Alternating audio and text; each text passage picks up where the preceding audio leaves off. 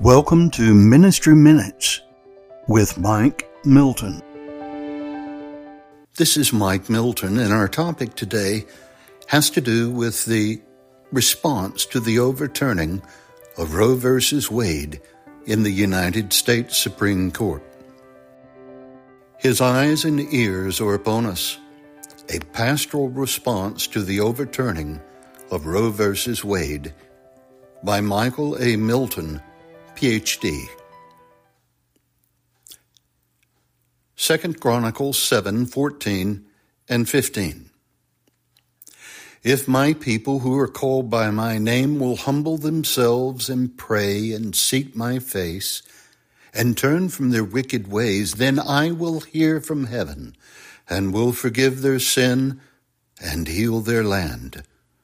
Now my eyes will be open and my ears attentive to prayer made in this place. The grass withers and the flowers fade, but the word of the Lord will endure forever.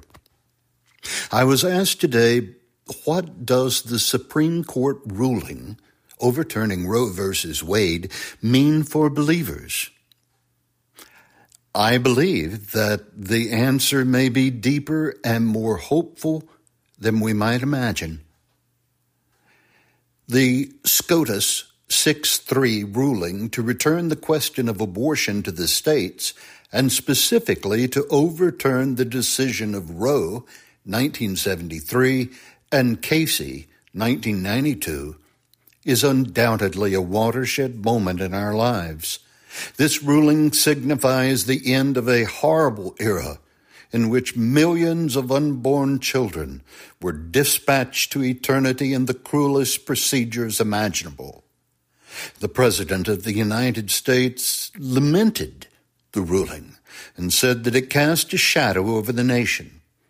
However, for those of us who believe that life is sacred, we must respectfully disagree with the President and say that the Supreme Court decision was an answer to prayer, a fair wind that overwhelmed the shadow of death. Thus the Scripture teaches, when the righteous are in authority, the people rejoice, but when the wicked beareth the rule, the people mourn. We are experiencing that rejoicing today, surely. This is one of those times when we'll all remember where we were when we heard. I believe, though, it has an even more profound meaning. After Solomon, the son of David, and Bathsheba dedicated the temple to the Lord, the Almighty visited the king. God assured Solomon that he accepted the sacrifices made in that place dedicated to him.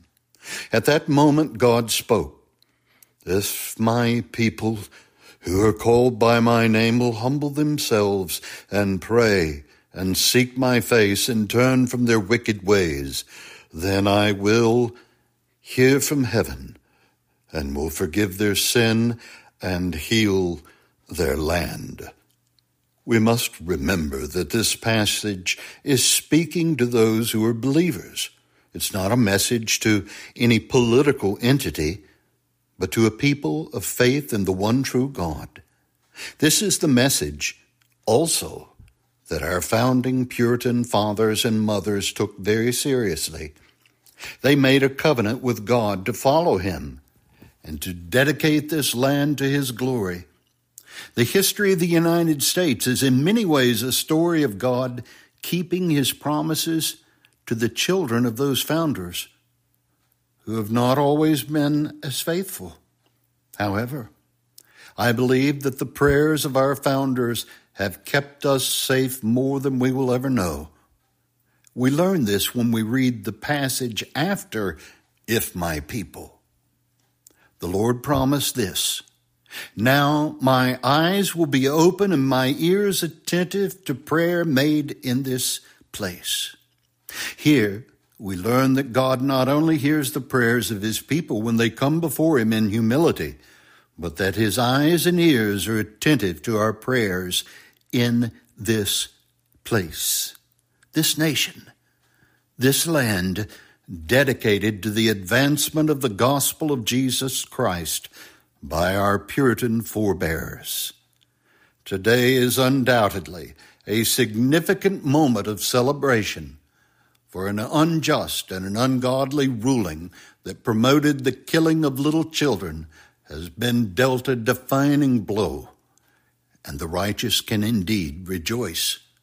This moment should remind us that God is attentive to our prayers.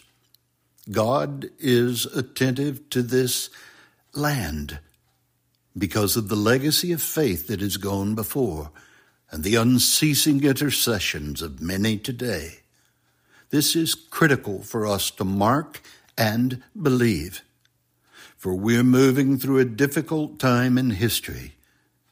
We must not be so naive as to believe that this victory, and it is most certainly a glorious victory, will mark the cessation of evil. It reminds us, however, that where sin abounds, grace abounds more. Romans 5:20. As we go deeper into the secular age, into a veritable fulfillment of the Apostle Paul's warnings of unbelief and its effects on humanity in Romans 1:18 through 32, we will see a strange new world emerge. That we have recently witnessed a Supreme Court justice nominee admit that she can't define a woman is a sign of these times. Unbelief in the plain evidences for God and disregard for the considerable light we have been given from His Word breeds confusion and ultimately insanity. We will see more of it.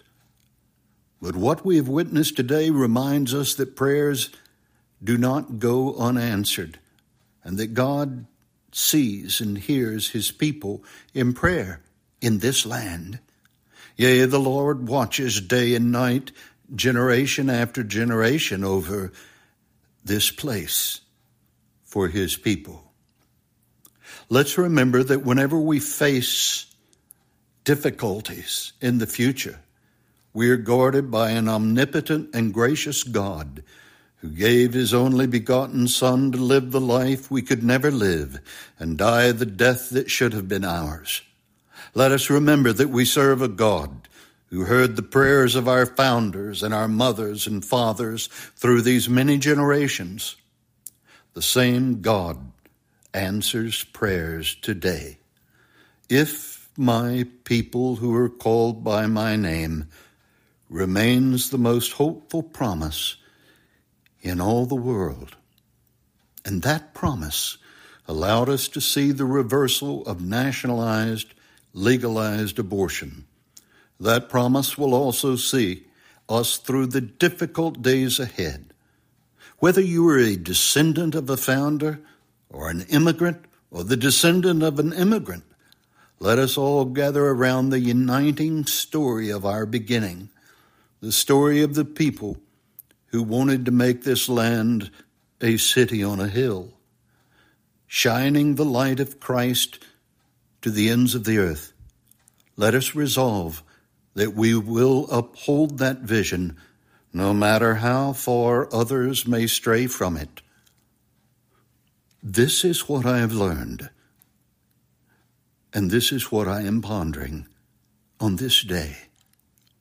The Lord bless you and keep you, and call you to remember that His eyes and His ears are upon you, now and forevermore.